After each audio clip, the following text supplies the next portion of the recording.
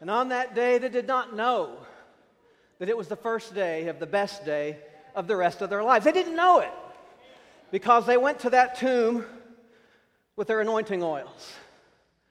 And they went to that tomb assuming that the best had already happened. They went to that tomb looking for a dead body. And the witness said, "He is not here. He is not here." So where is he? Where is he? Where is he? Oh, come on, it's Easter. Surely someone knows, where is he? He is not here because Jesus Christ is risen from the dead. He's alive, and where is he? Here. Right here. Right here. They went thinking it was the worst day of the rest of their lives. And the worst day became the best day because it was Resurrection Day. Get out of the tomb! The tomb cannot contain the Spirit of life and the Spirit of Christ available to each one of us. Where is he? Put your hand over your heart. He's here. And if today your heart feels like a tomb, for whatever reason, today is the breaking open time. Today is the Easter time.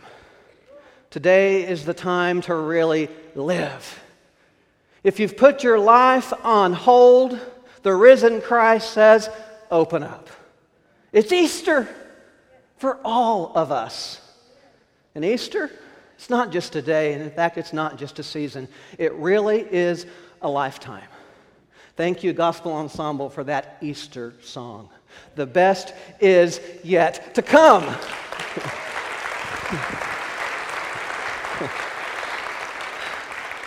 But it raises the question, what would it be like if Christ had not risen? We'd have nothing to celebrate, and we wouldn't be singing the best is yet to come. We'd be singing, I will survive. Maybe some of you are singing that this morning after whatever happened last night, but it does raise the question, what would life be like if we could not celebrate the empty tomb and the risen Christ? Well, today your gospel scripture gives us a wonderful picture of what that would be. In fact, it's an awful picture of what that would be, because the disciples thought that the best had already happened. And this scripture describes what's going on with them. If you look on the bottom of page 2, you'll see that the scripture says, in the evening of that same day, the first day of the week, the doors were locked. That's the first sign that they didn't know Easter had come. The doors were locked in the room where the disciples were for fear of the temple authorities. Jesus had come out of the tomb. Jesus was risen. But the disciples, they didn't know it. So what did they do? They crawled into a tomb and they locked the doors. They were afraid, desperately afraid. They were in despair. They thought the one who they loved and followed had died. They thought he was dead to the dead. They thought it was over, gone. That's how they were living. So they locked the doors and they huddled together. And they shared their fear experience with one another. And one disciple's fear bled into the other disciple's fear, into the other disciple's fear, and it was exponential fear. Because their fear rubbed off on each other, and they created stories. They said to each other, they killed him, and he's dead, and we're next. So let's hide. Let's huddle together. What they didn't realize was that they couldn't be any deader than they were at that moment, living in that kind of fear.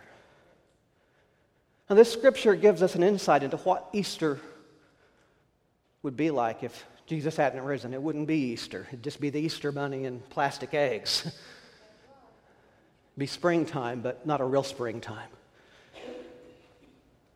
And yet we get a window here into who God is.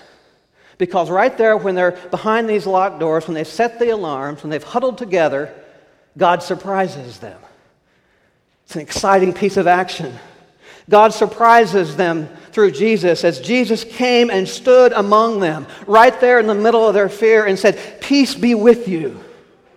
Peace be with you. Give up your fear. I'm alive, and with my life there is now peace."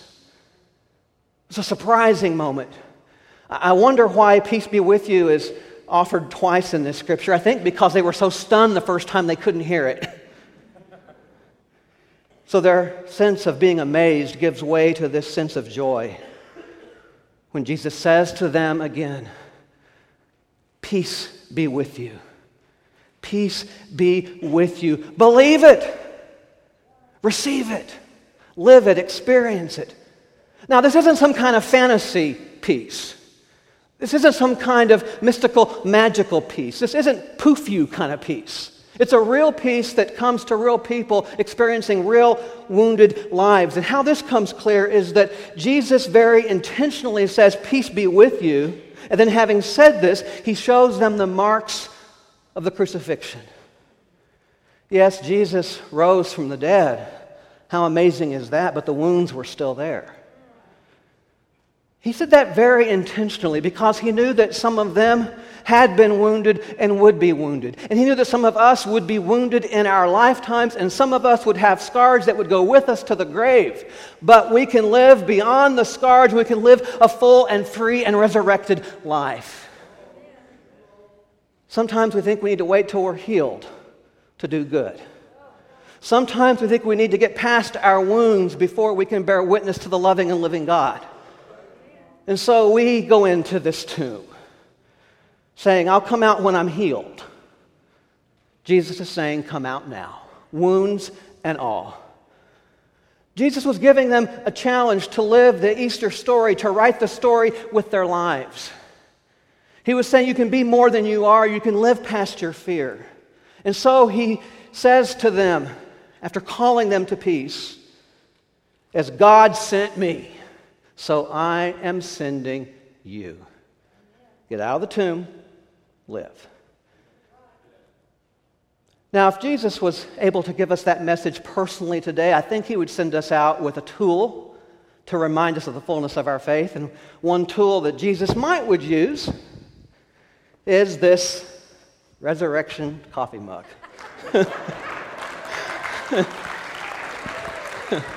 Cobalt blue. And it may seem like an ordinary mug, but it really isn't. I mean, it says resurrection right on it.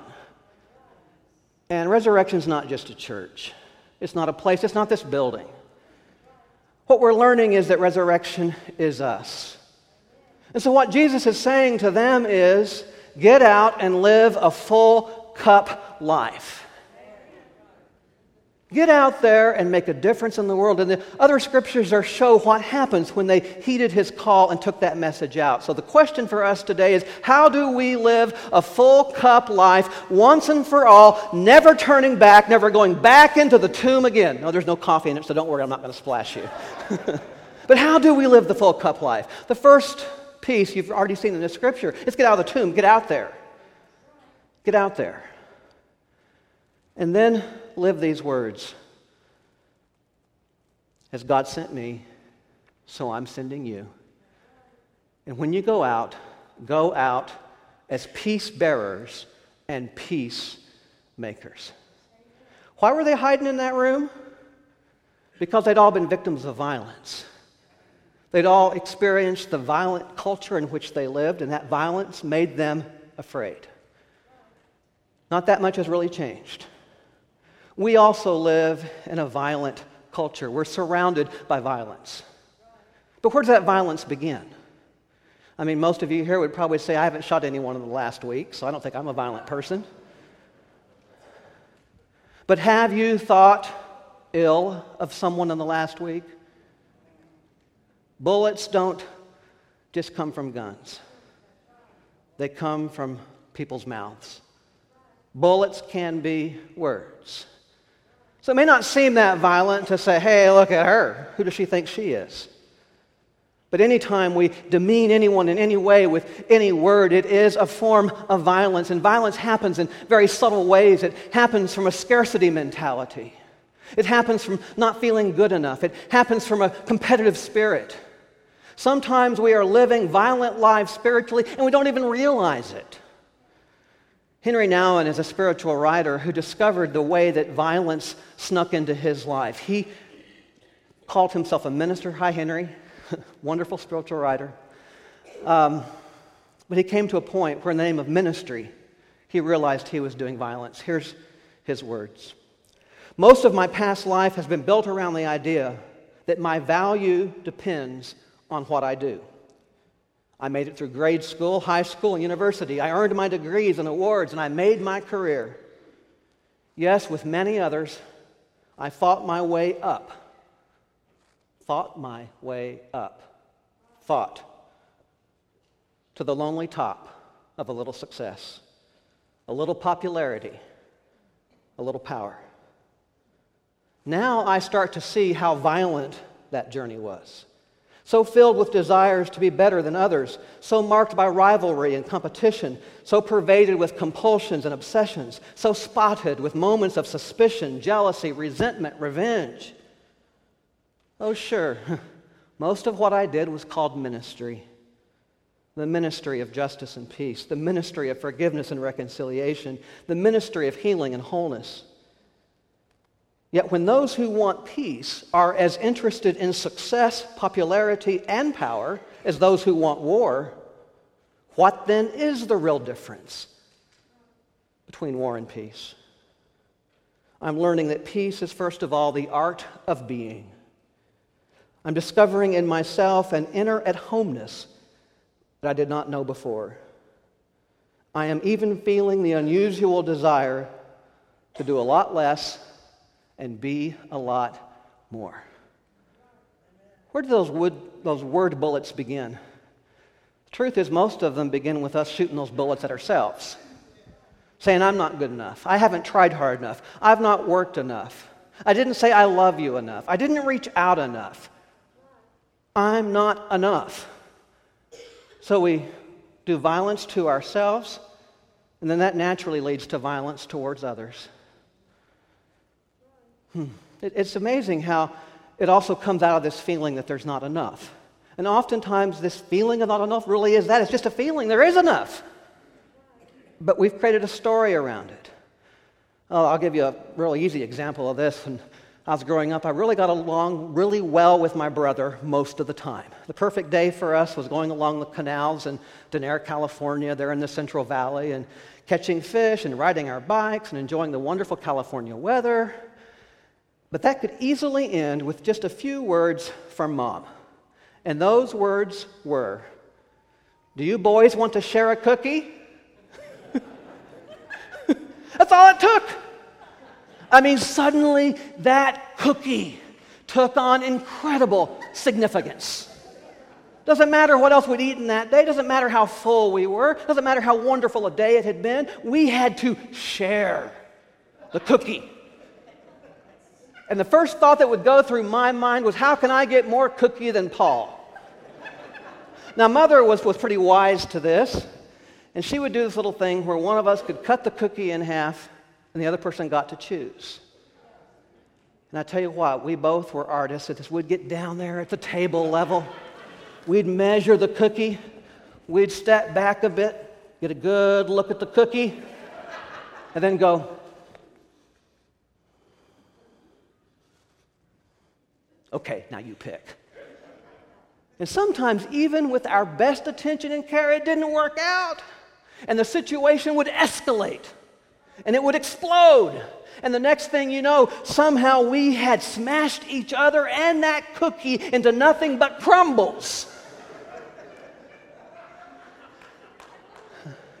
We'd say, Mom, do you have another cookie? And she'd say, no, you have to live with what you created. There's enough. But we fight over it. and we turn it into crumbs. And it doesn't just happen to cookies. It happens to workplaces, to neighborhoods, to cities, to homes, to countries, to worlds, and to churches. We are living the resurrection life. And yet that violence can sneak in, and it can all crumble. That's why Jesus sends them out to create a different kind of community. And there in Acts, he describes what that community is like. Luke writes, the community of believers was of one soul and one heart. Doesn't say one personality, doesn't say one way of being, doesn't say of one ethnicity, doesn't say of one culture, doesn't say of one class. It says they were of one soul and one heart. So what does it mean to be a people of heart? Let's hear some words from Henry now and again about what it means to be a people of heart. The heart is the center of our being, where God exists, the divine gives trust, hope, and love. The mind tries to understand, grasp problems, discern different aspects of reality, and probe the mystery of life.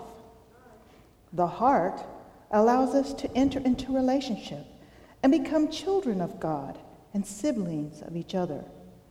Long before our mind is able to exercise its power, our heart is already able to develop a trusting human relationship. God's loving spirit has touched us long before we can walk, feel, or talk. The spiritual life of heart and soul is the divine gift of love that makes us able to reveal a presence much greater than ourselves. This is a love that transcends all thoughts and feelings precisely because it is rooted in God's love, a love that precedes all human loves. So sometimes resurrection is not so much coming out of the tomb. It's, in a sense, going back to the womb. Back to that place. It's a heart place, a nurturing place, a love place. You know, we can overthink stuff. When we overthink stuff, we begin to tell stories. We create stuff. To be one heart and one soul is to get back to that relationship heart level. That place that we can see in each other when we stop long enough and shut up long enough to look each other in the eye and to see the Christ in each other. Sometimes our words just create so much noise and so many blocks and so many barriers. We can't talk ourselves out of it. We can't think ourselves out of it. But we can get back to the heart and back to the soul, and then it becomes real. None of them claimed anything as their own. Rather, everything was held in common, heart to heart, soul to soul. Oh, because of this, the apostles continued to testify with great power to the resurrection of Jesus Christ, and great grace was upon them all. What a wonderful line. Great grace was upon them all. No cookie crumbs. Great grace. Heart, soul. There was not a needy person among them. For those who owned property or houses would sell them and lay the money at the apostles' feet. It was then distributed to each as any had need. Most recent statistic. If only 1% of the wealthiest people simply gave 1% of their income, world poverty and hunger would end. It's not that much. It's giving is called, it's releasing, it's freeing up, it's sharing. That's community. You know heart when you feel it. You know heart when it's real. So the cup, it's simply a reminder to remember our connection. And with every sip of tea or coffee to know that we really are a community called to love each other in true and simple ways. So living the cup, it's getting out of those closed doors. It's sharing. And then in 1 John, we see this wonderful, wonderful, powerful yet simple line. What we have seen and heard, we declare to you. Get out of the closed doors, share from your heart, and then talk about it. Talk about the power of it. That's evangelism.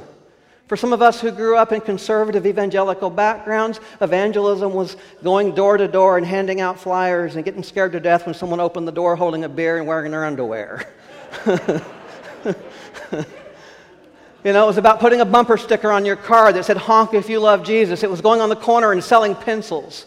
It was walking around school with a great big Bible and getting picked on.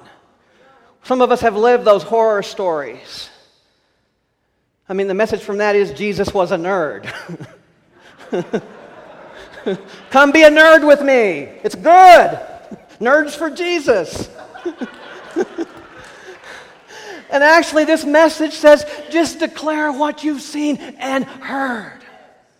Be real about it. So tomorrow when you go to work, you have your resurrection mug, you're getting some coffee or whatever, and someone says, "How was your weekend? What did you do this weekend?" Well, the natural response might be, "Well, I didn't do anything." And the truth is, you were blessed by the gospel ensemble, and you were moved by prayer, and you had a great conversation with someone about your spiritual life. Yet when someone asks you, "Oh, I didn't do anything," you did something amazing and powerful, so just talk about it. How was your weekend? "Well, I wish you'd have been at church with me, because we had church, and we experienced love." It's that easy.